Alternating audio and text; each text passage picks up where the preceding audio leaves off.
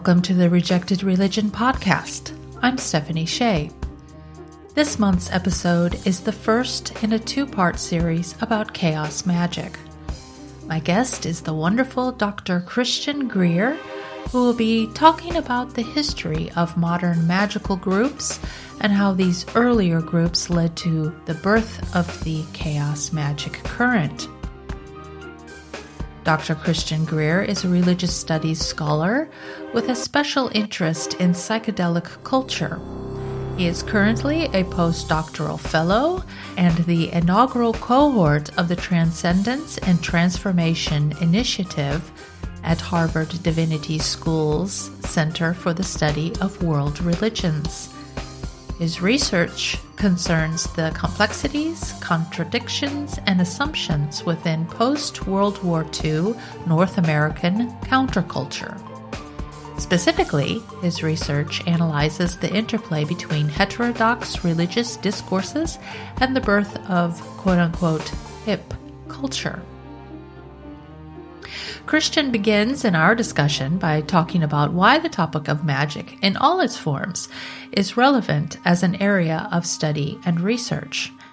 He then gives a brief history of modern and contemporary ritual magic groups and how these, along with other influential movements of the time, informed the major figures associated with chaos magic.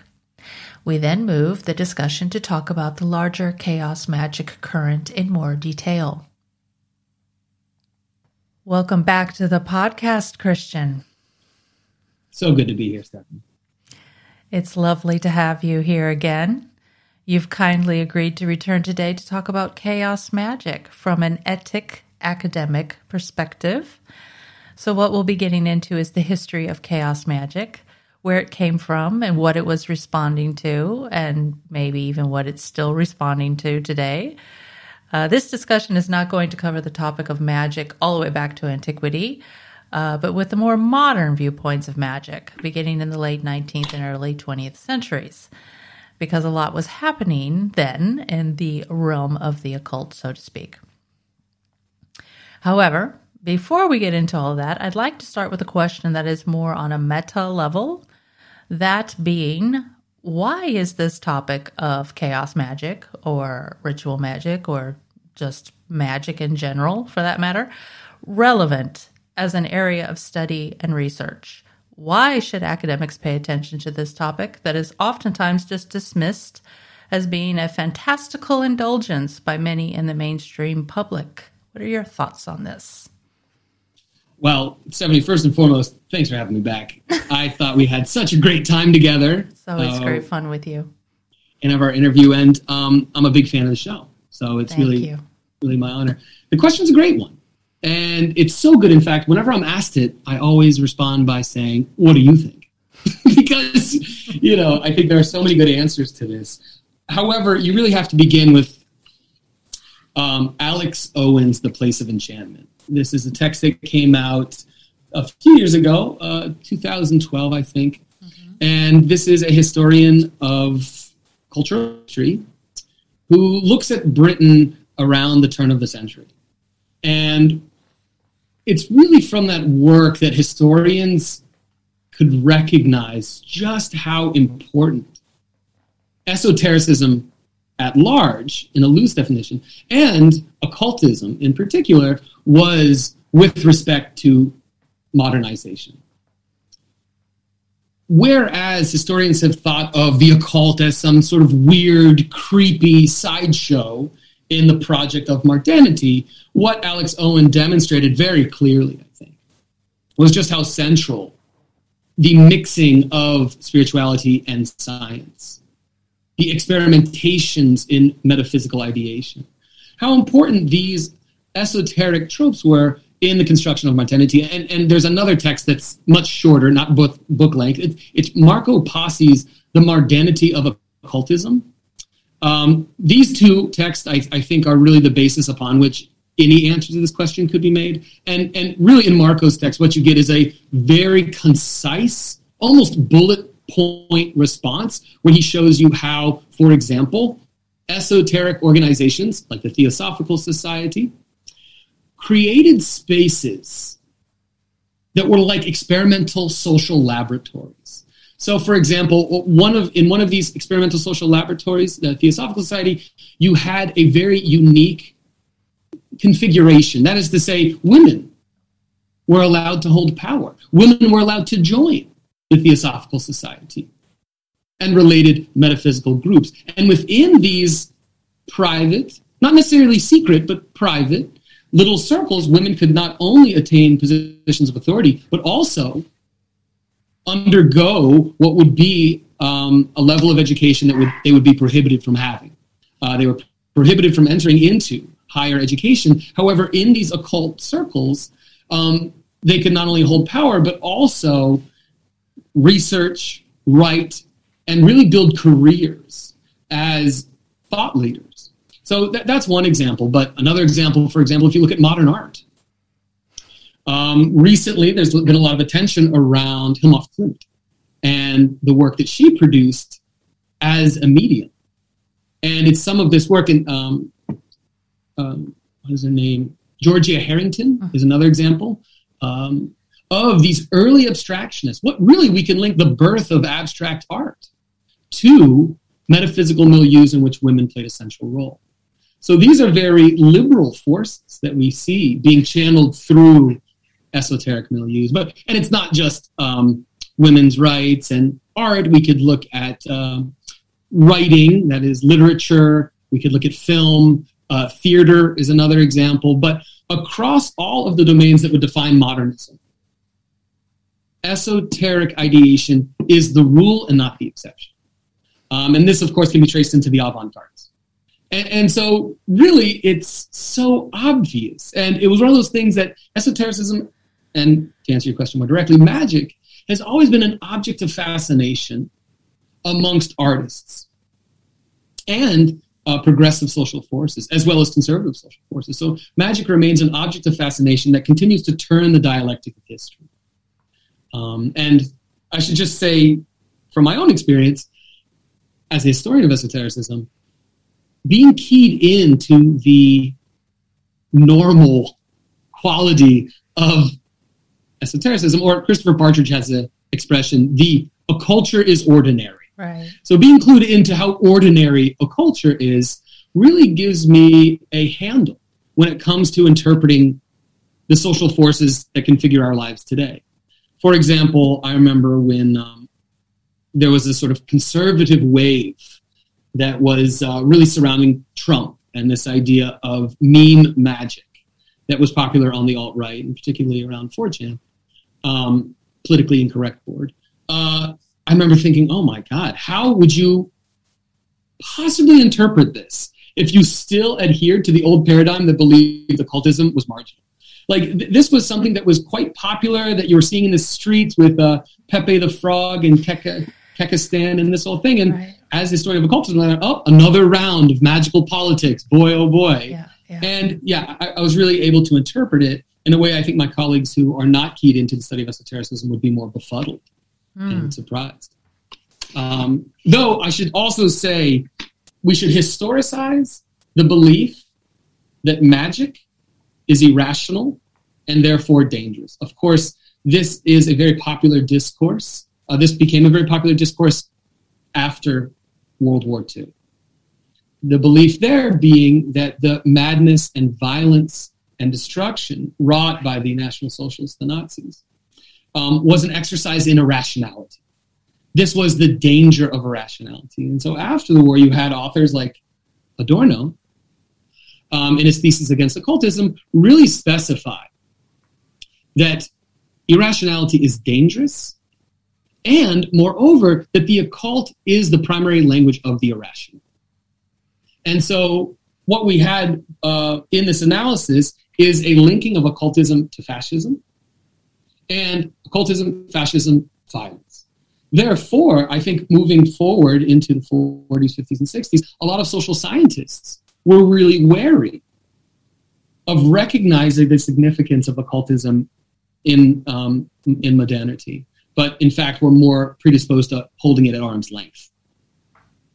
So why is it important today? Well, because it's all around us, and I think It really is. It should be treated as a significant cultural force. Thank you for sharing that and giving that concise explanation of what was going on in that time period, and also highlighting the fact that it is everywhere. It doesn't really even matter anymore where you look. It's just everywhere. Once you know about it, then you see it everywhere. It's you can't get around it. There's nothing anymore that is not affected by occult ideas, it seems. So, absolutely. And it seems very fashionable, too. Okay. I always get a kick out when I'm out, having a drink with friends, and I see someone with a jacket with like a pentacle on it, or a T-shirt with a tarot, with one of the Waite Rider tarot icons. Yeah.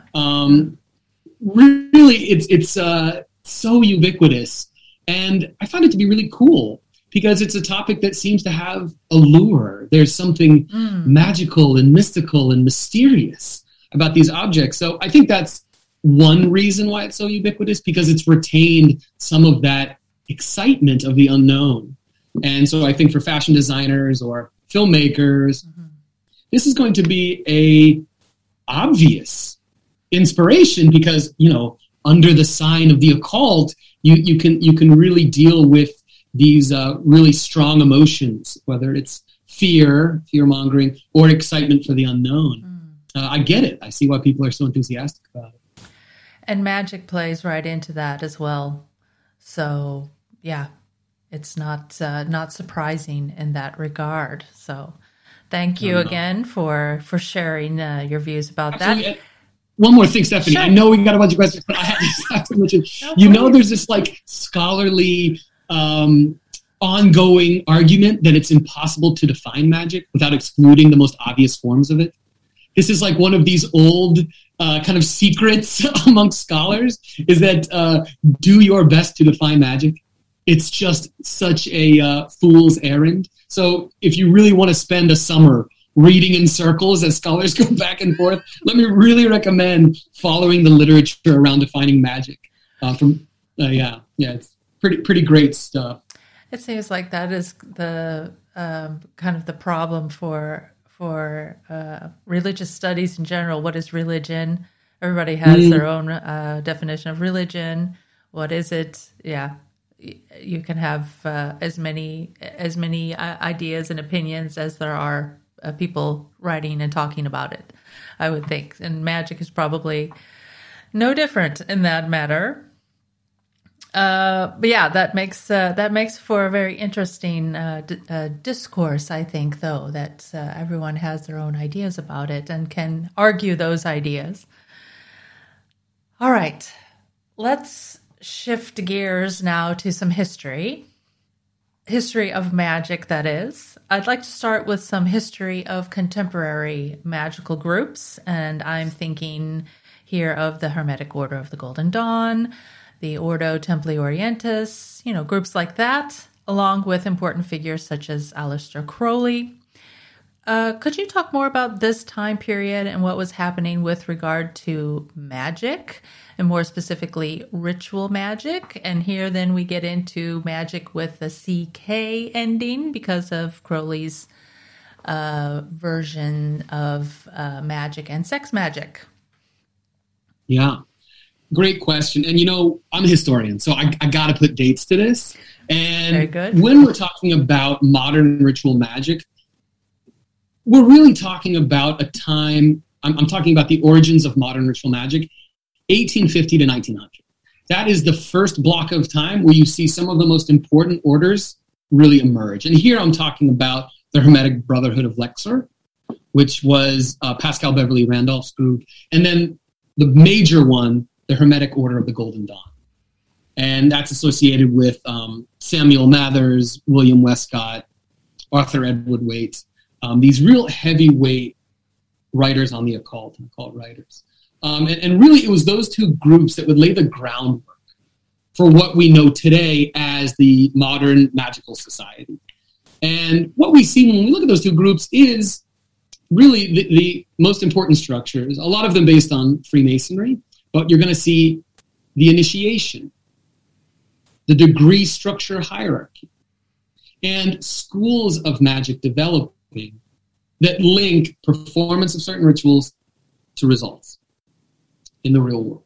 Now, it's important to really sketch the background of these magical orders, and that background is going to be the Theosophical Society. So I think you had the Theosophical Society make a splash on a global level. North America, Europe, Asia, really it's a global endeavor. And there's a lot of really fantastic work being done on the globalization of theosophy. Here I'd like to mention my friend Ragunko, of course, at the HHP, his work. And his dissertation is going to be fantastic. It talks about Bengal, Theosophists in Bengal. But anyways, with the Theosophical enterprise, you had a very ecumenical, spiritual, let's say an ecumenical spirituality was really coalescing. However, that also created an interest for people to not just talk intellectually about metaphysics and spirituality. You had people that wanted to do it. You had people that wanted to practice the rites that would give them the power that, according to Theosophists, was really something contained in the past.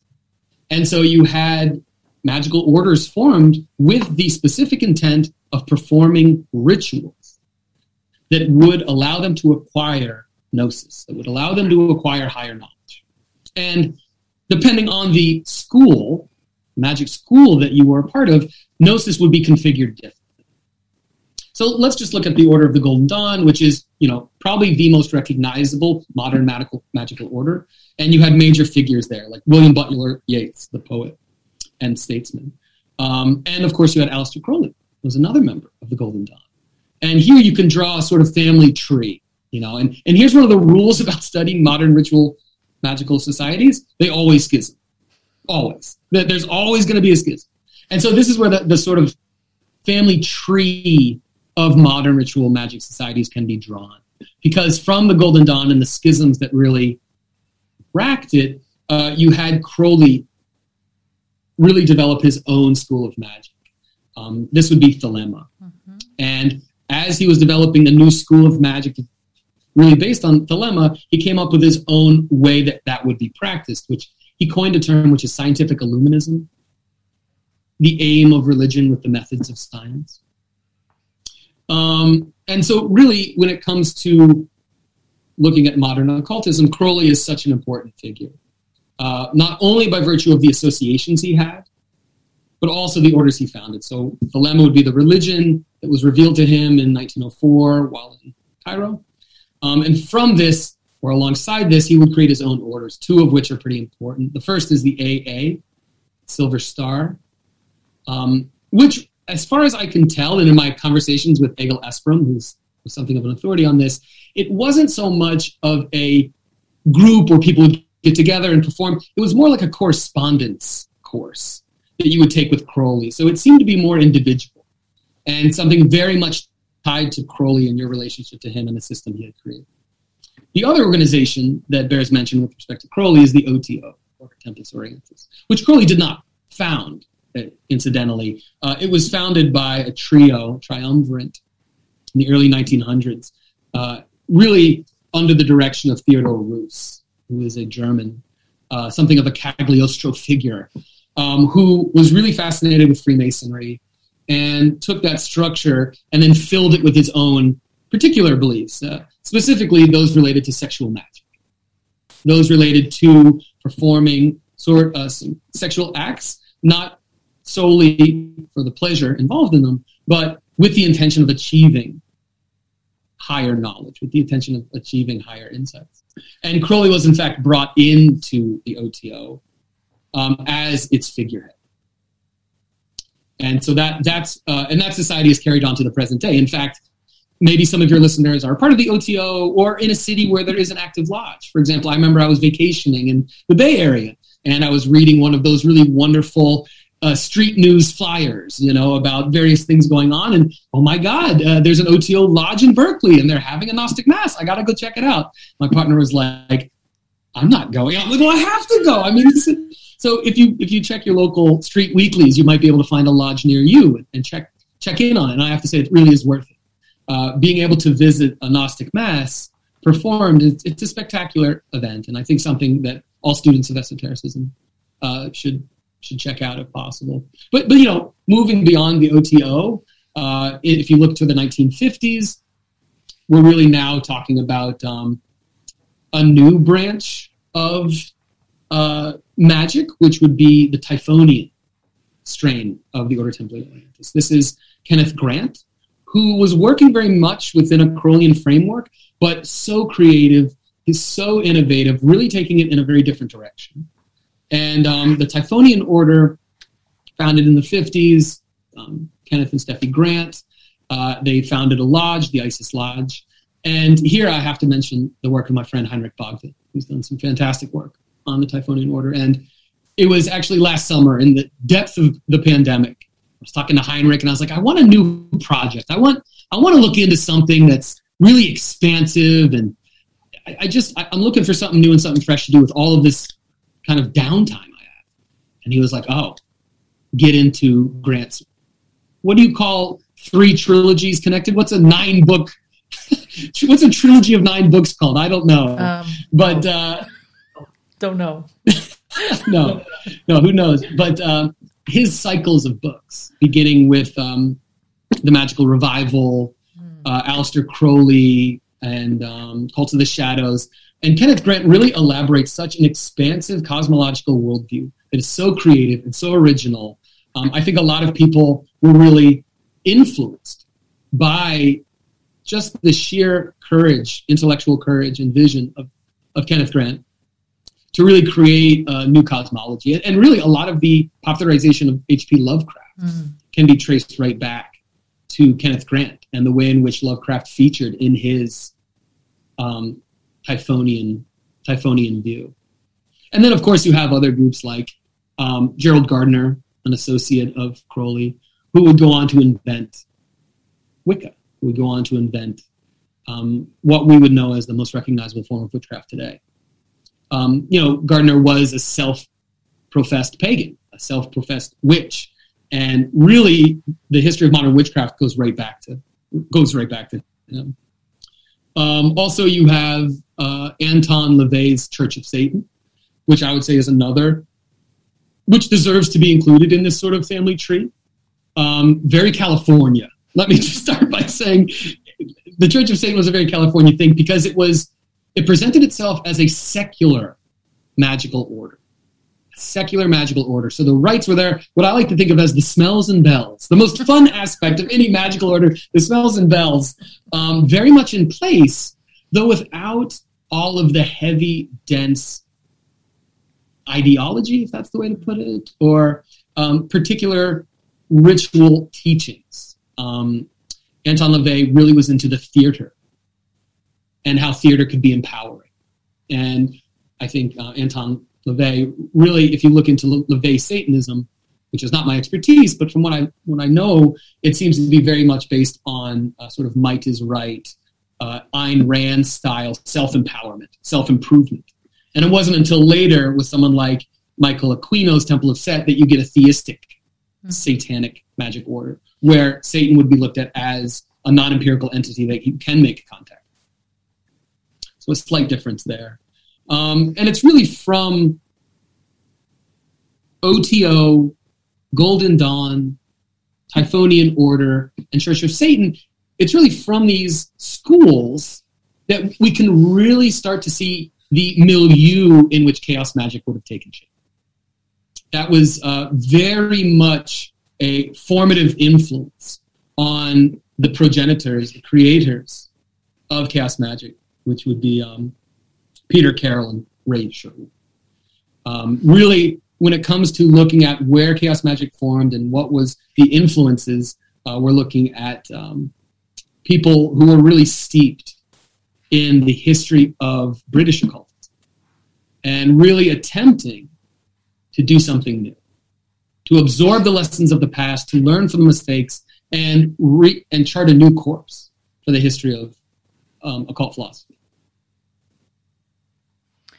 If I may come back to what you were talking about, Kenneth Grant and the Typhonian tradition, Were the entities that Grant was writing about, talking about, were these considered quote unquote real, as the Temple of Set took Satan and made it theistic, and a non-corporeal entity that you can actually engage with?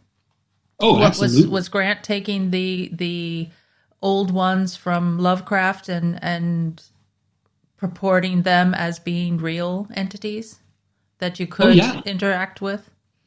Yeah, so Kenneth and Steffi Grant were allegedly very much in contact with the old ones, and not simply the old ones, but a variety of non-empirical beings. Yeah, and it was from their capacity to channel these very atavistic forces that they were able to really rewrite the history of magic. They were tapped into something that allowed them to see the way in which what we know as the history of magic is really just the shadow of what was actually happening, which was these cults becoming in contact with the entities that Kenneth and Steffi Grant were in contact with. And so historians are only seeing the shells, really, the external evidence of an internal history, a process by which various individuals across space and time, going all the way back to the most archaic forms of shamanism, have been in touch with these higher powers in the way that, it shapes human progress. Another figure that is quite important when you're looking into history of chaos magic is Austin Osman Spare. And from what I've read and what I know, he was associated with Kenneth Grant and Steffi Grant. Could you talk a little bit more about Spare? Yeah, well, here it's important to note that Spare was a close associate, at times associated with Aleister Crowley. Mm-hmm. And Kenneth Grant was Crowley's secretary at the end of Crowley's life. Right. So there is a direct hand-to-hand or heart-to-heart element here. That while we might think that occultism is so big and so massive, it's actually much more intimate than I would think and than I would expect. So you have Crowley associating with A.O. Spare, and then once Kenneth Grant is with Crowley at the end of his life, he's very much absorbed a lot of the Crowley's ideas, and when it comes time for him to create his own, he draws on A.O. Spare as an essential link in what Grant would consider to be the magical tradition as it has passed from time immemorial to present. And when we talk about Spare and chaos magic, what we're really focusing on is Spare's technique, and that would be sigillization. Sigillization was a technique that Spare introduced in his Book of Pleasures, 1913. And let's go into it. Why not? Because it's going to feature pretty big when we talk about chaos magic itself. Is one way to define it is a focus on results, and to hell with the metaphysics. It's experimental. What do they say? Belief is a tool. Adopt the beliefs that work. Adopt the beliefs that let you get what you want. And so how would you get what you want? All right, so you can choose whatever beliefs you want, but the techniques you use are not negotiable. One of the main central techniques in chaos magic is sigillization, which Spare really perfected. And in a nutshell, it's you have a desire. You wish to possess money. You want some more money, we'll say, okay? So you would take a pen and a piece of paper and you write down what it is you want. You spell it out. I would like, we'll say, $500. And then in this technique, as it was passed down and popularized amongst chaos magicians, is you remove all the vowels from the sentence, which leaves you with a number of consonants. And then you use those consonants to create an emblem. So you could turn the T upside down and connect it to the bottom of the A. And what you would then build would be an emblem of this desire. And the idea is that the universe is far more complicated than we could ever know. And what you do on a small scale will make large scale things happen. small little things make big things happen. And if you look through a lot of the chaos literature, you'll see repeated reference to the butterfly effect. Mm-hmm. There's a movie about this too, but the idea being a butterfly flaps its wings in Brazil and creates a hurricane off of the coast of Africa, this idea. But anyways, this was used amongst chaos magicians to say, this process of sigilization, you make a little sigil, and then you have to charge the sigil. Charging a sigil can happen a number of ways. The most important thing is you attain a state of ecstatic trance. You could do this through hyperventilating, through psychoactive drugs, through alcohol, through drumming, sensory deprivation, self-flagellation, whatever. The idea that you would reach a sort of climax, and that would imprint the sigil in the texture of the chaos. It would imprint it in your little imprint would cause a big change in the future. And the most popular way, though, was autoeroticism. This is because chaos magic is traditionally practiced individually.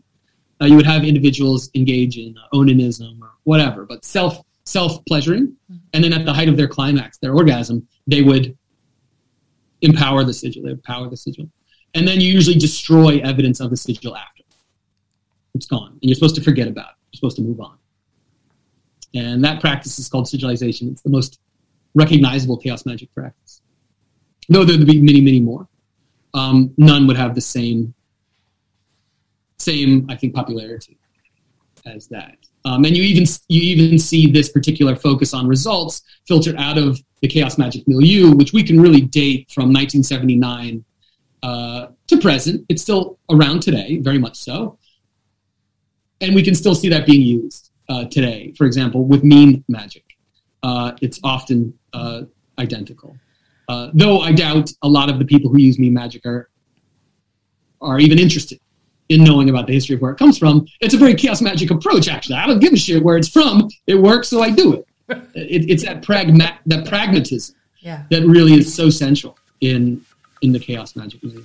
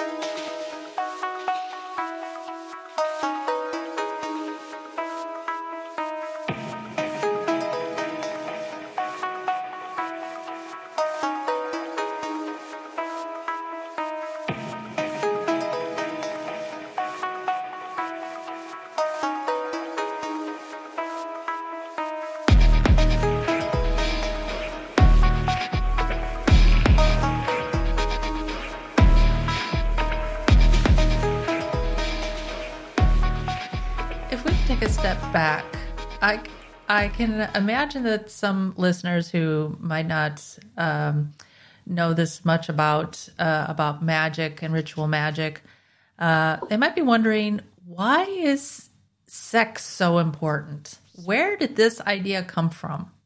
That ritual magic, including sexual components, practices. Where did this idea come from? And why was this considered so important? Well, I think that's a really large question. What is the role of sex in not only occultism, but spirituality and religion? And it seems as though it's integral. It seems as though either prohibition or prohibitions on various sexual behaviors have been integral in almost every spiritual and religious tradition across time and space. Whether that be the Catholic Church's insistence on abstinence before marriage and the sacrament of marital bliss. Okay, that's one form of sacred sex. To, you name it, really across the board. To the insistence that certain Buddhist monks remain celibate their entire life.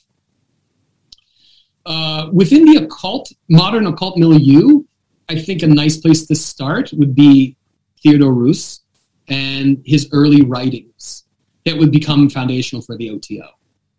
He has a number of texts on lingam, on yoni, which would be associated with the East and India in particular. But here we have an occultist casting an Orientalist glance at India, seeing India through the spectacles of Orientalism, and therefore stereotyping it as the land of ancient wisdom. And what ancient wisdom was Rus interested in? Rus was interested in the wisdom contained in sexuality. And so within his ritual order, he incorporated forms of what you could call Western Tantra into the hierarchical degree structure. And you would not be initiated into these potentially taboo rites until you had achieved a level of esoteric knowledge. And you see a very same thing in the life of Aleister Crowley. You see, really, if you look at his career as a magician, some of his most important magic rituals, which are typically called workings, he would refer to different workings, Paris working, the Abramelin working. In his workings, he would utilize Western tantric techniques, what we could call Western tantric, or we just call it Crowleyan magic, techniques that would involve sex with another individual. In some cases, it was a man, and in some cases, it was a woman. Thinking of Victor Neubert, this very famous working that Aleister Crowley did in the desert, where he tried to raise the demon Kronzon. But anyways, sexual magic has really worked its way through modern occultism, and now today, I think it's a rather unremarkable element within it.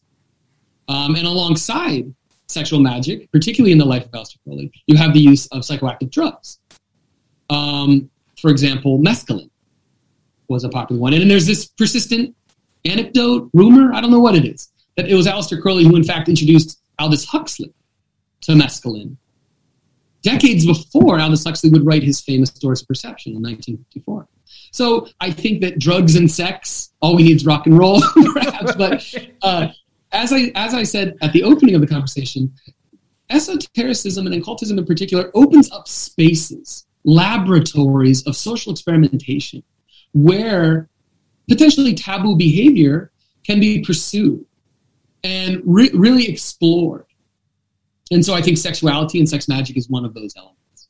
And I think that the focus on self-sexuality in chaos magic is really a development from a longer story that would tie very serious meaning to the retention or dispersal of seminal fluids. And this is a big thing in actually the Typhonian strain of occultism, which is preservation and consumption of menstrual blood. And because of Kenneth Grant and his particular position in society, he never comes out and says it. It's part of this interlocking series of ciphers that you have to unbind until you finally get to this teaching that some of the most serious occult practice involves menstrual blood. And here I'd like to mention the scholarship of Manon Hedenborg White, who you've had on your show. Yes. Right, and The Eloquent Blood, yes. Her book from University of Oxford Press, is fantastic and really such an exciting read. And just one more little anecdote, my favorite bit of Crowley /OTO /interesting sex magic was the Agape Lodge number 2. If you know this story, it's very interesting, of Jack Parsons, the rocket scientist from Caltech, shacking up with L. Ron Hubbard, the science fiction writer and creator of Scientology, and cultivating their own thelemic scene in Hollywood. And you have the arrival of the Scarlet Woman. Anyways, it's really fantastic. Such an exciting episode in the history of occultism because all of these really wild elements come together. It's really fascinating stuff. And there's a few books on it. Dr. White talks about it, as well as there's a book called, I think, Love and Rockets, the life of Jack Parsons that goes into this, which has a really great intro by Robert Anton Wilson, someone who is central, in fact, not in chaos magic per se, but in the chaos movement, let's call it, that predated chaos magic. Yes. Well, that's a wonderful little segue into another important group that influenced the magical thinking around chaos and how chaos relates to magic, the Discordian Society. You've already talked about the Discordians in an earlier podcast episode, but could you zoom in today on the influence this group had on the way people thought about magic, and more specifically, chaos magic, because Discordians were about the goddess of chaos. And what I'm asking, I guess, is because I'm wondering how all of these earlier groups and all these people and their ideas, how this led to what we now understand as chaos magic.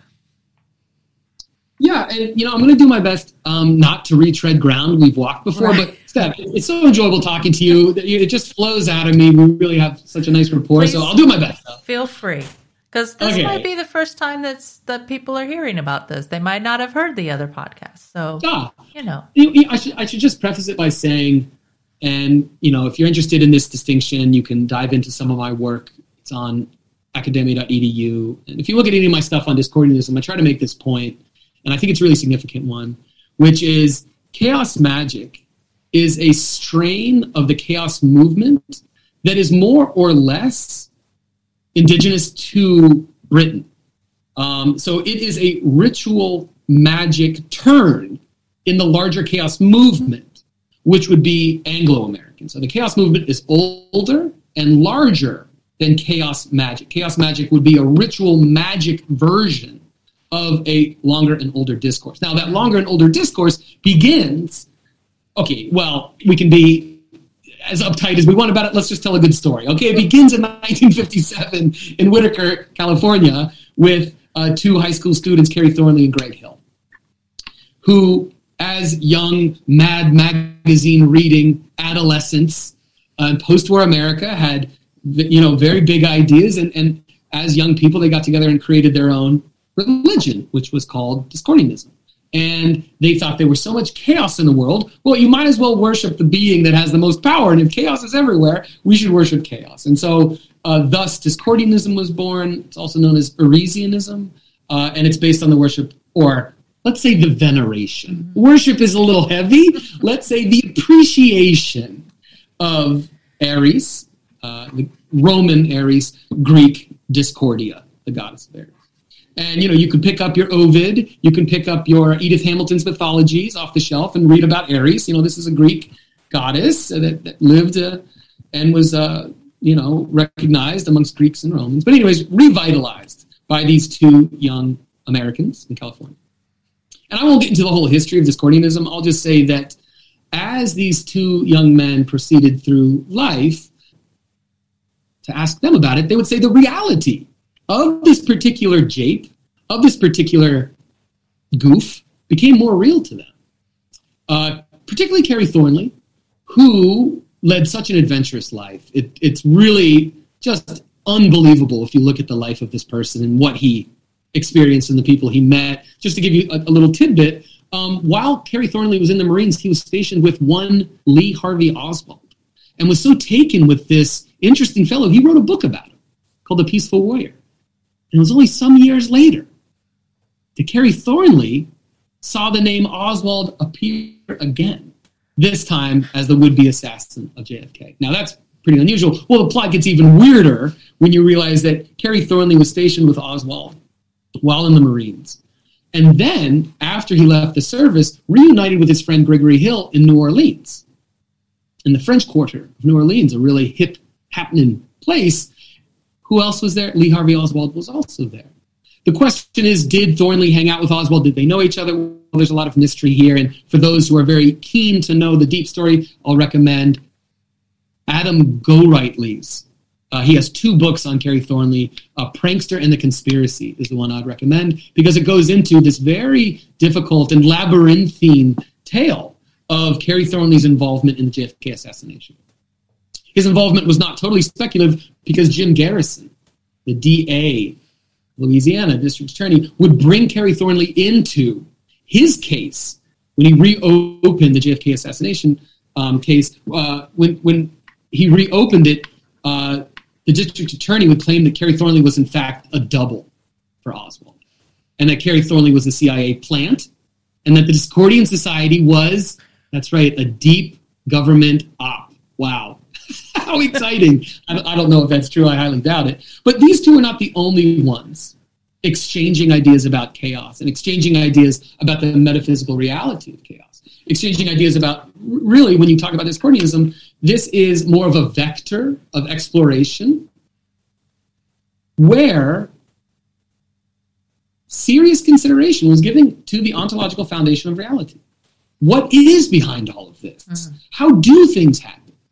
Well, if you believe it's chaos, that opens it up to all sorts of speculation. So wait, there's no God? Well, there is a goddess, but she's really just chaos. So I would hesitate to call them pagans, because modern pagan belief tends to be theistic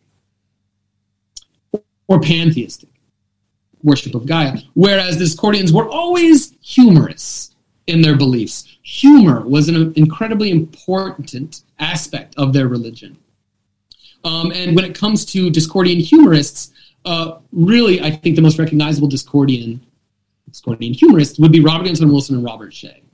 So as these two Discordian, Kerry Thornley and Greg Hill, as they began to disseminate more of their ideas, they found themselves in touch with the psychedelic culture. They themselves were psychedelic explorers, so-called psychonauts. They were experimenting with LSD and a number of different psychoactive substances. And by virtue of their investigation of chaos through psychedelics, they found themselves talking to other psychedelic groups. The Neo-American Church, the League of Spiritual Discovery. These would be psychedelic churches that are attempting to pursue some of the same metaphysical forms of speculation. So you have a lot of cross-pollination between Discordian groups, occult groups, metaphysical groups, and psychedelic groups. All these are sort of mixing and matching. Well, out of this mixing and matching, you have one of the primary Discordian figureheads emerge. That's Robert Anton Wilson and his collaborator Robert Shea, both of which were editors at at Playboy magazine. They did not do the famous Playboy letters. They did the Ask Playboy the Playboy Forum, which was more into the politics. Anyways, that's not important. What is important is, together, these two Discordian conspirators wrote what they believed was going to be the Discordian opus, called the Illuminatus Trilogy. They wrote it as one book, but when they gave it to the publisher, it was over 1,000 pages. Dell Press said, "Not on your life. We are not publishing this. Instead, we're going to break it up into 3 novels."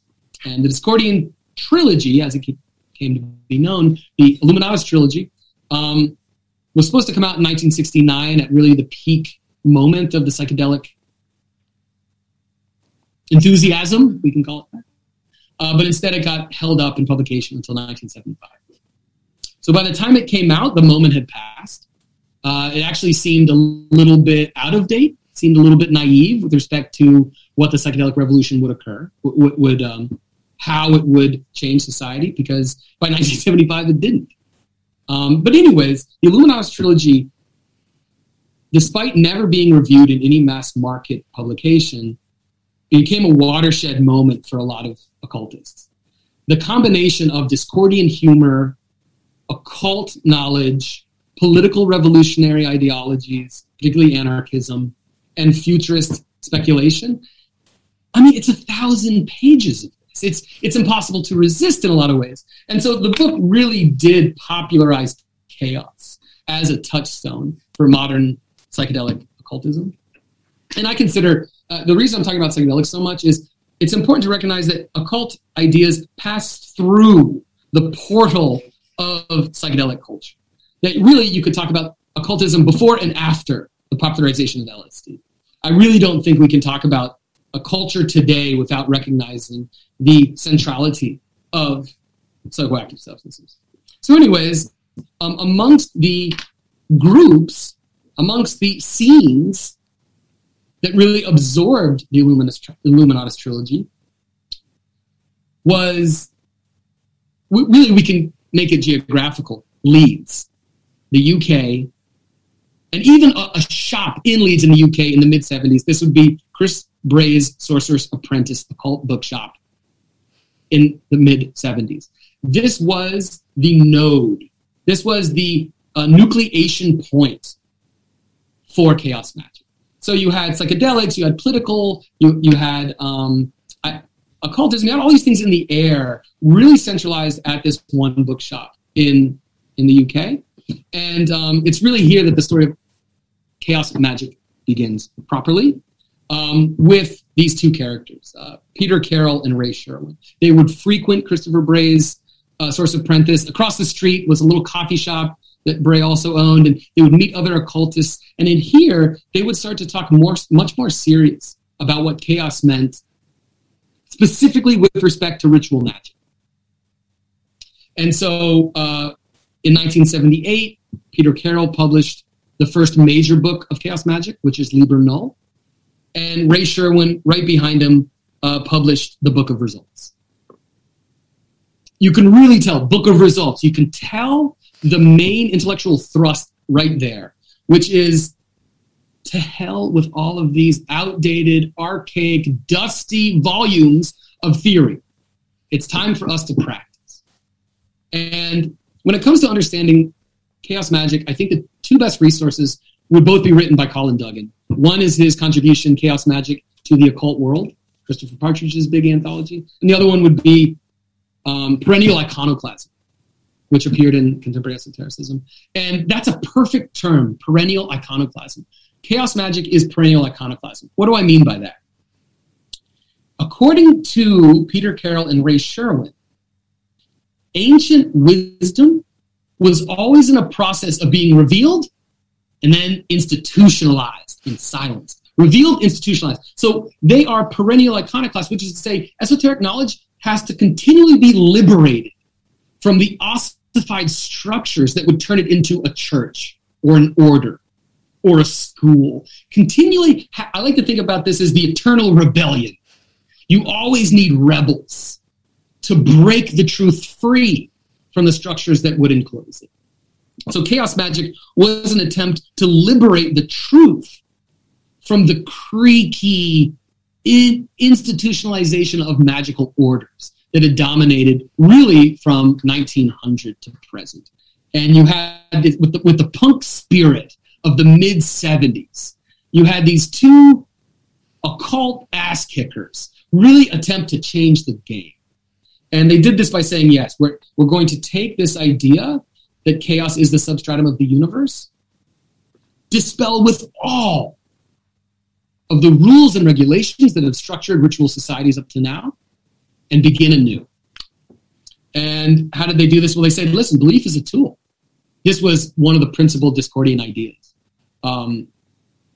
that you should have ideas, don't let ideas have you. That really, you have a lot of these different techniques that chaos magicians would use. For example, for each day of the week, they would move, on Monday, the ring would be on their pinky, and they would be evangelical Christians on Monday. For Tuesday, they would move it to their ring finger, and then they would be Gardnerian pagans. And then and each day of the week, they'd have a different worldview or reality tunnel. And the idea was that you would decondition yourself from any stuck or fixed position on reality to really appreciate just how malleable the cosmos was. It was almost like the cosmos would shape itself according to the perspective that you adopted for that particular day. So here I should just say that from these two books, you had Carroll and Sherwin form their own order, which was the IoT. And in fact, that was announced in the third issue of their Chaos Magic Journal, which is Chaos International. And here I should say that once they launch Chaos Magic and their journal into the world, Chaos Magic becomes more of a space than an actual school. Chaos Magic becomes a space of experimentation because it's so individualistic. It's not based on one belief, it's based on a meta-beliefs containing all beliefs. And what that means is you have a lot of different people developing a lot of different ideas about what chaos magic could and should be. So in many ways, it was an experimental paradigm for magical efficacy. We don't care what you believe, but how do you get those beliefs to come true? That's the experimental angle that they really focused on.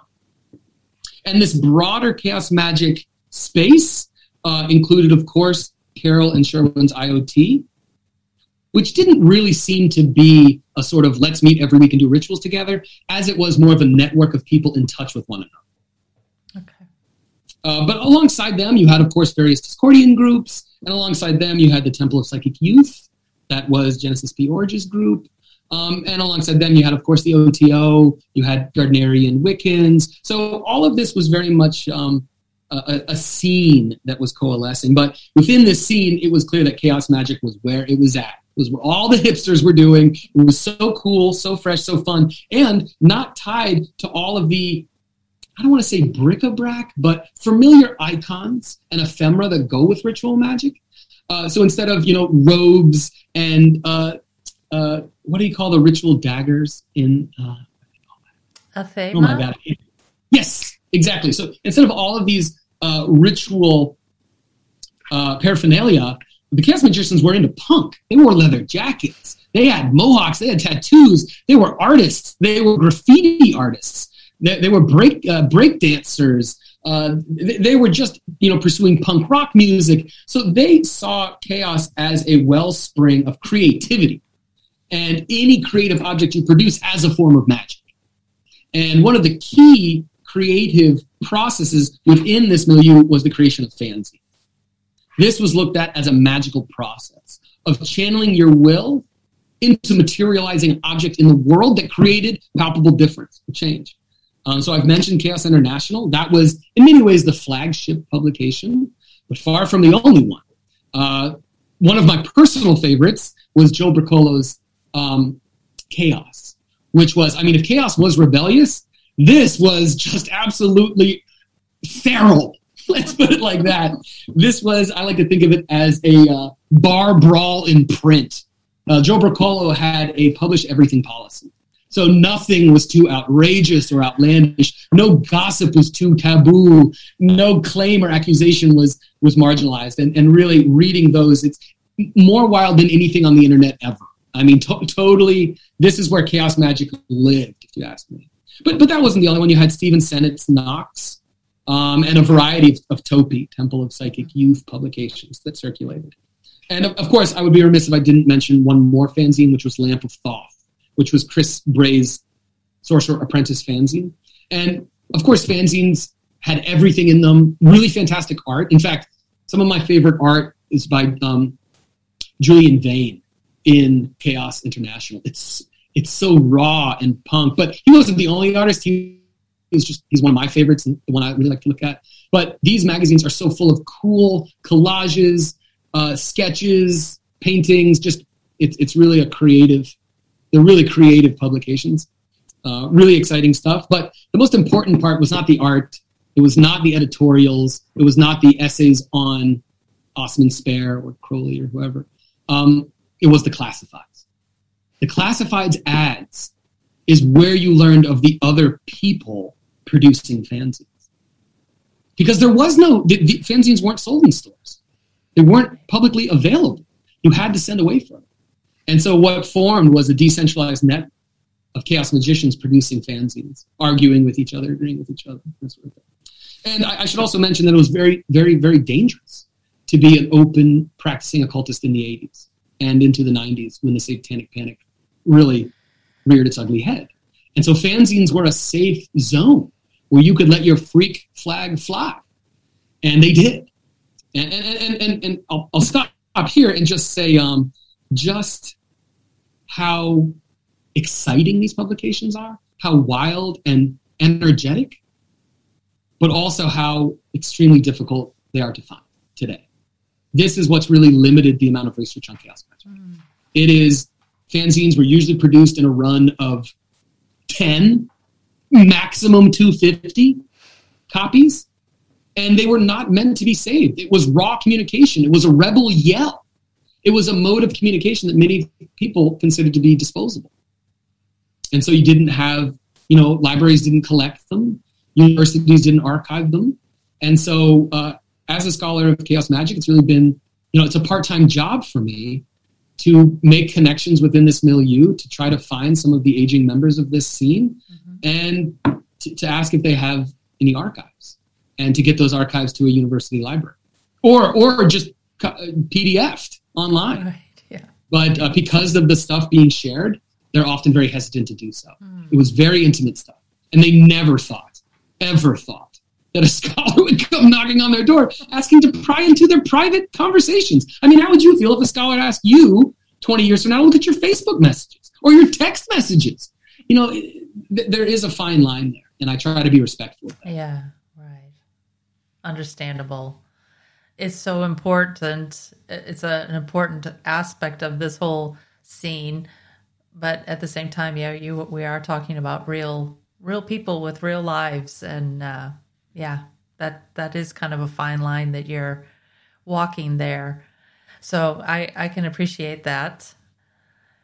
I'd like to go back to what you mentioned before about the argument that Colin Duggan makes about perennialism and iconoclasm, and how these two principles seem to be in opposition to each other, but also working together in some ways. That the idea of a perennial wisdom or a perennial tradition is invoked, but not in the quote unquote traditional way. It's invoked as innovative, that this new thing that has come along is the tradition. So each innovative new thing is a part of this perennial tradition. Am I understanding that correctly? Yeah, exactly. It's a perennialist view, which is the idea that sacred wisdom exists in every manner possible, each being an expression of a core truth. However, that's perennialism. Chaos magicians are perennial iconoclasts, which is to say, yes, the sacred core truth exists in all the traditions. However, it must be liberated by iconoclasm. It must be liberated from hierarchy. It must be liberated from all of these institutional mechanisms that would keep us out and let the older people retain power. A very punk move. And this is what's so cool about the IoT. Talk about ritual innovation. When it came to designing the hierarchical structure of the IoT, this would be the central chaos magic group founded by Carolyn Sherman. When it came to organizing that, I thought it was so cool. They have the central, so you join and there's no hierarchy, because they believe that hierarchy will only prohibit the new liberation of knowledge. So, however, there is structure. People have been there longer. There is a little bit of placement when it comes to organizing events and that type of thing. But this is how careful they were. Granted, there was a sort of seniority structure based on how long you were there, but it wasn't hierarchical. The last person to join automatically became the second most powerful person. They were known as the insubordinate, because if you just joined, you had no investment in the group. You had no investment in these power struggles. You would occupy the veto position right next to the oldest member, because that would allow for the fresh infusion of new ideas and creativity. I think that is so cool. I think that is such a remarkably innovative shift in what was, if we look at the tradition of ritual magic groups, rigidly hierarchical. And in many ways, based on an authoritarian power structure. This is very much an anarchistic response to that. With that in mind, I was wondering if you could talk a little bit about why shamanism is important to chaos magicians. Some chaos magicians. Yeah, well, this is really cool. As I said, I'm a historian, and a lot of times that really means just sort of getting into the nitty-gritty of publishing, seeing what was published where and collecting documents and comparing first edition, second. Okay. If you look at Peter Carroll's early work, like Liber Null, and even the reprint, the beautiful Wisner reprint of Liber Null and Cycle, it opens with this marvelous chart. On the bottom of the chart, I have it here, it says, let me get this right, diagram 1, okay? All you in Radio Land can't see this, I'm showing it to Stephanie here, and it says, the survival of the magical tradition, and it begins with shamanism. And it ends, surprise, surprise, with the IoT. The Illuminates of Thanateros. The idea here is drawn directly from religious studies, particularly Marcella Iliada's book, shamanism, archaic techniques of ecstasy. The belief being that shamans were the original iconoclasts. They were not beholden to any church. They were technicians of the sacred, freestyle spiritualists who took anything at hand and used it to attain higher knowledge. Now, this is not a technical interpretation. This is in many ways a confabulation that was very popular, not only with chaos magicians, but some of the influences they were drawing from. Discordians certainly held this view, but I think, they had this sort of idealized view of the shaman, which was sort of a universal archetype in their mind, which does not seem to be the case. Shamans are a particular ritual technician from Siberia, with a history of anthropology. Anyways, a key informant here would be Carlos Castaneda. The Don Juan books that came out in the 70s and 80s were very popular, and they really mainstreamed this idea of a wonder worker, a shaman, who could use his or her own wits and intuition to access the mysteries, and particularly through the use of power plants, through the use of mescaline and other psychoactive substances. And I think that really influenced the way in which chaos magicians idolized the shamans and saw themselves as shamans. One of the more enjoyable chaos magician authors to read, Phil Hine, has a very popular series called Urban Shamanism.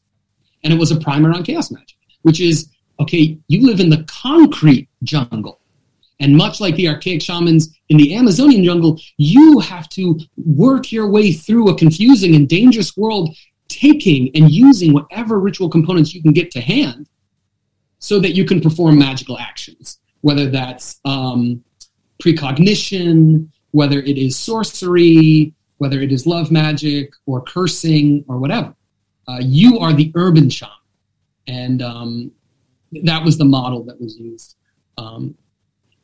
I just want to mention that I'm continually learning more about chaos magic. Like every time I think I've gotten a handle on it, I'll discover a new vector that informs my view of it. And one of the more recent ones is Michael Moorcock, who is really such a cool character, science fiction writer, poet, very close to Hawkwind. He was a British creative. But the emblem of chaos magic, it's called the Chaos Star. And it is, you might have seen it, it's a dot with arrows emerging out of every corner. And even the dot around which the arrows is an arrow pointed towards you. But this is to say that, we don't need to do an iconographic interpretation of it, but this was borrowed from Michael Moorcock's writings and fiction, particularly the Cornelius Quartet and his fantasy writings. But anyways, he was very much talking about chaos and chaos as a metaphysical force in his fiction. And one of the key components of chaos magic is using fiction as just another belief system, equivalent to Catholicism, equivalent to Chan Buddhism. All ideas exist as possible toolboxes for you to express your magical will. And so this is how fiction became spiritualized, and particularly the fiction of H.P. Lovecraft. His really above almost all else. Chaos magicians love dabbling with the old ones, and that goes right back to Kenneth Grant. Kenneth Grant was the one to really put H.P. Lovecraft on the map, and if I'm not mistaken, had a really cool interpretation, which you may know, which is, as is evident, Lovecraft himself was something of a materialist, atheist, who thought a lot of the theosophical stuff was just rubbish. And then, this is really interesting, Kenneth Grant says, of course, the old ones had to choose somebody so shielded from these truths. And only a figure like Lovecraft, who was so deaf to it, could be our channel, because he wouldn't go mad. Such an interesting idea. And so he became the conduit, the unsuspecting conduit.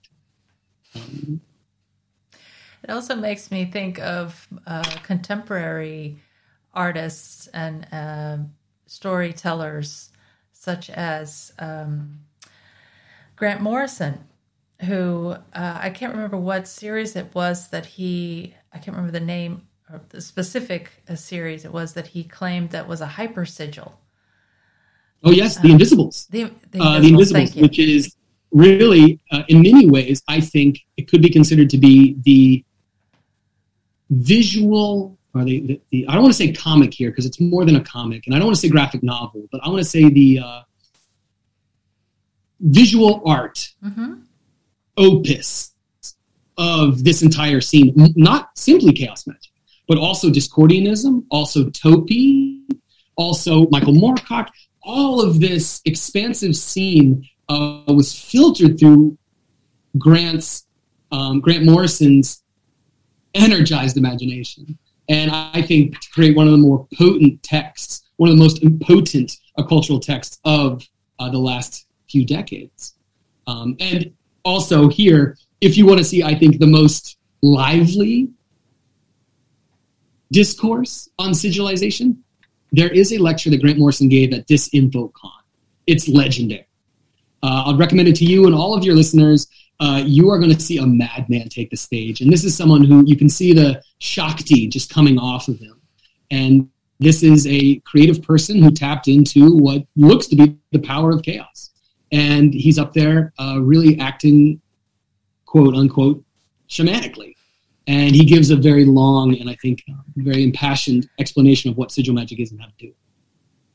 I'll be sure to include that in the program notes so people can head on over to YouTube and watch that for themselves. I have seen bits and pieces of what you're talking about. I have not seen the whole thing myself. But yeah, very intense talk that he's giving there. Lastly, as you are aware, my intention for part 2 of this episode is to speak with a German magician, chaos magician, although I hesitate saying chaos magician because as far as I understand, he has kind of moved away from it.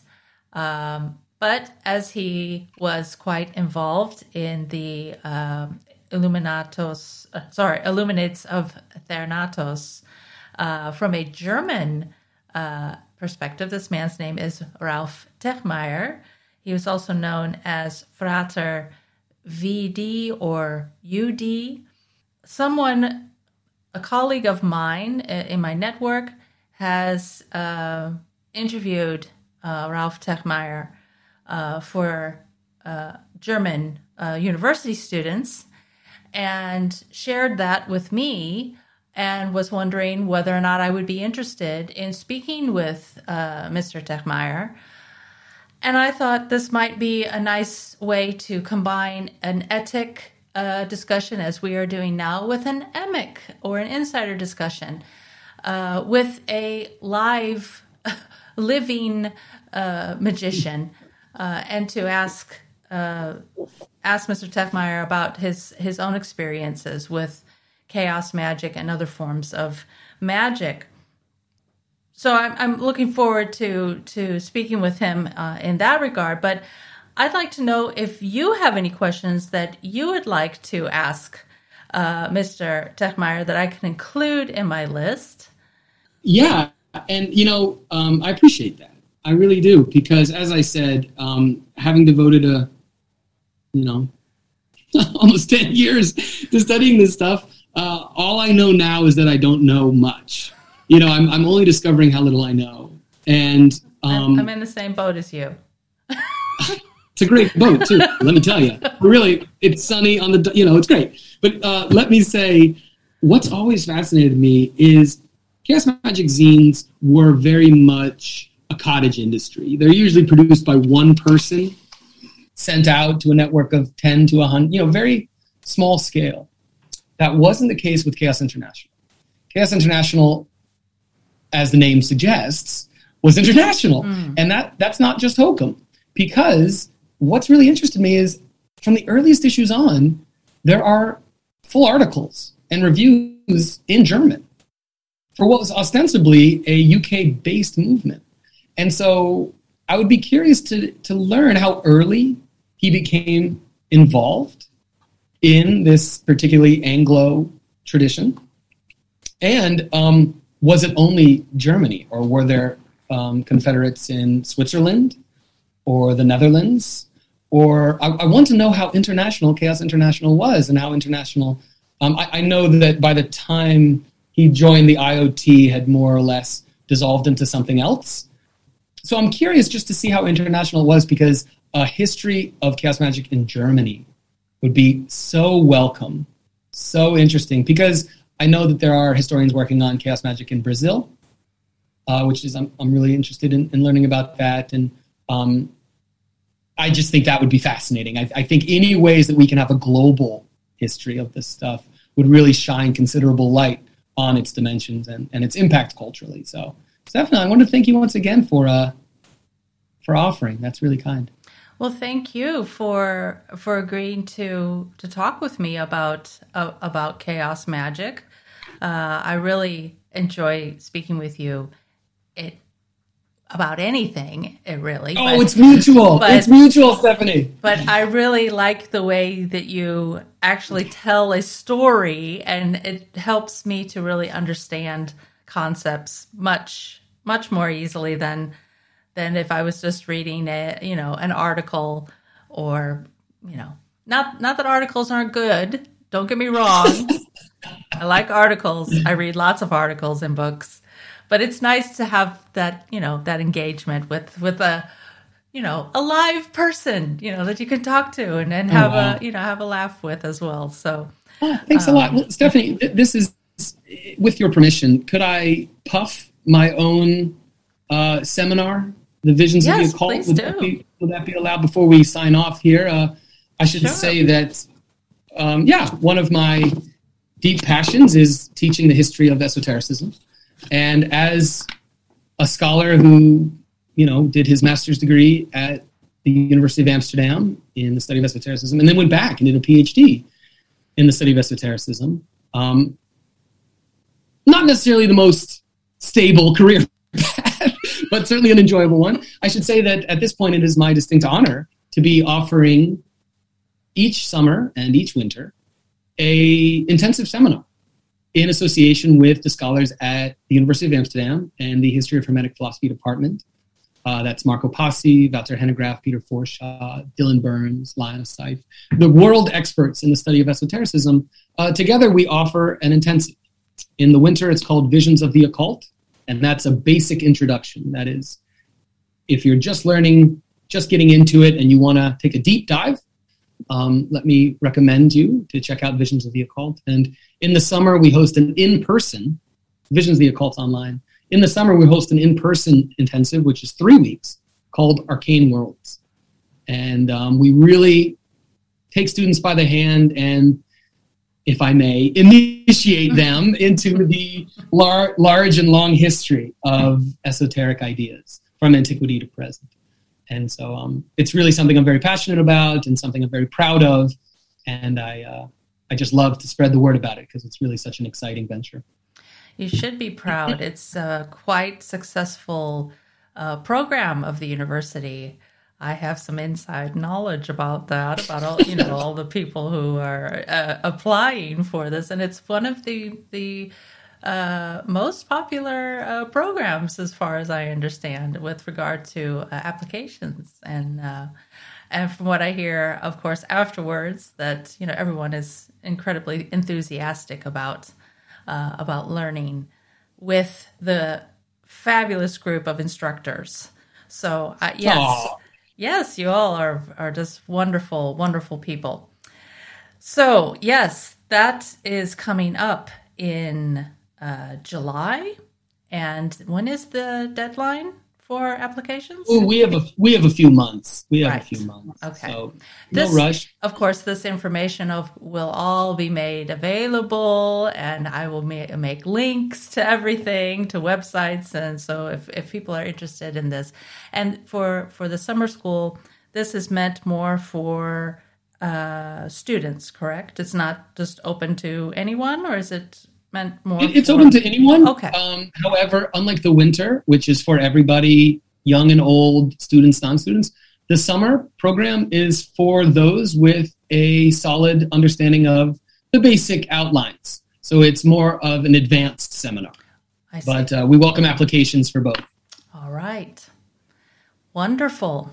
Well, Christian, thank you again for joining me today to talk with me and share your knowledge about chaos magic, about ritual magic. I hope that the listeners out there will have enjoyed it as much as I have enjoyed it. And I hope that we can continue this type of interaction with each other in future episodes, if that is suitable to you, and you Stephanie, feel. I'm at your beck and call anytime. you know I love doing this. It's so fun with you. We have such a good rapport. So whenever you'll have me back, count me in. I love speaking with you. It's always a pleasure to talk with you, and I really appreciate your endorsement and your support. That means a lot to me. Wonderful.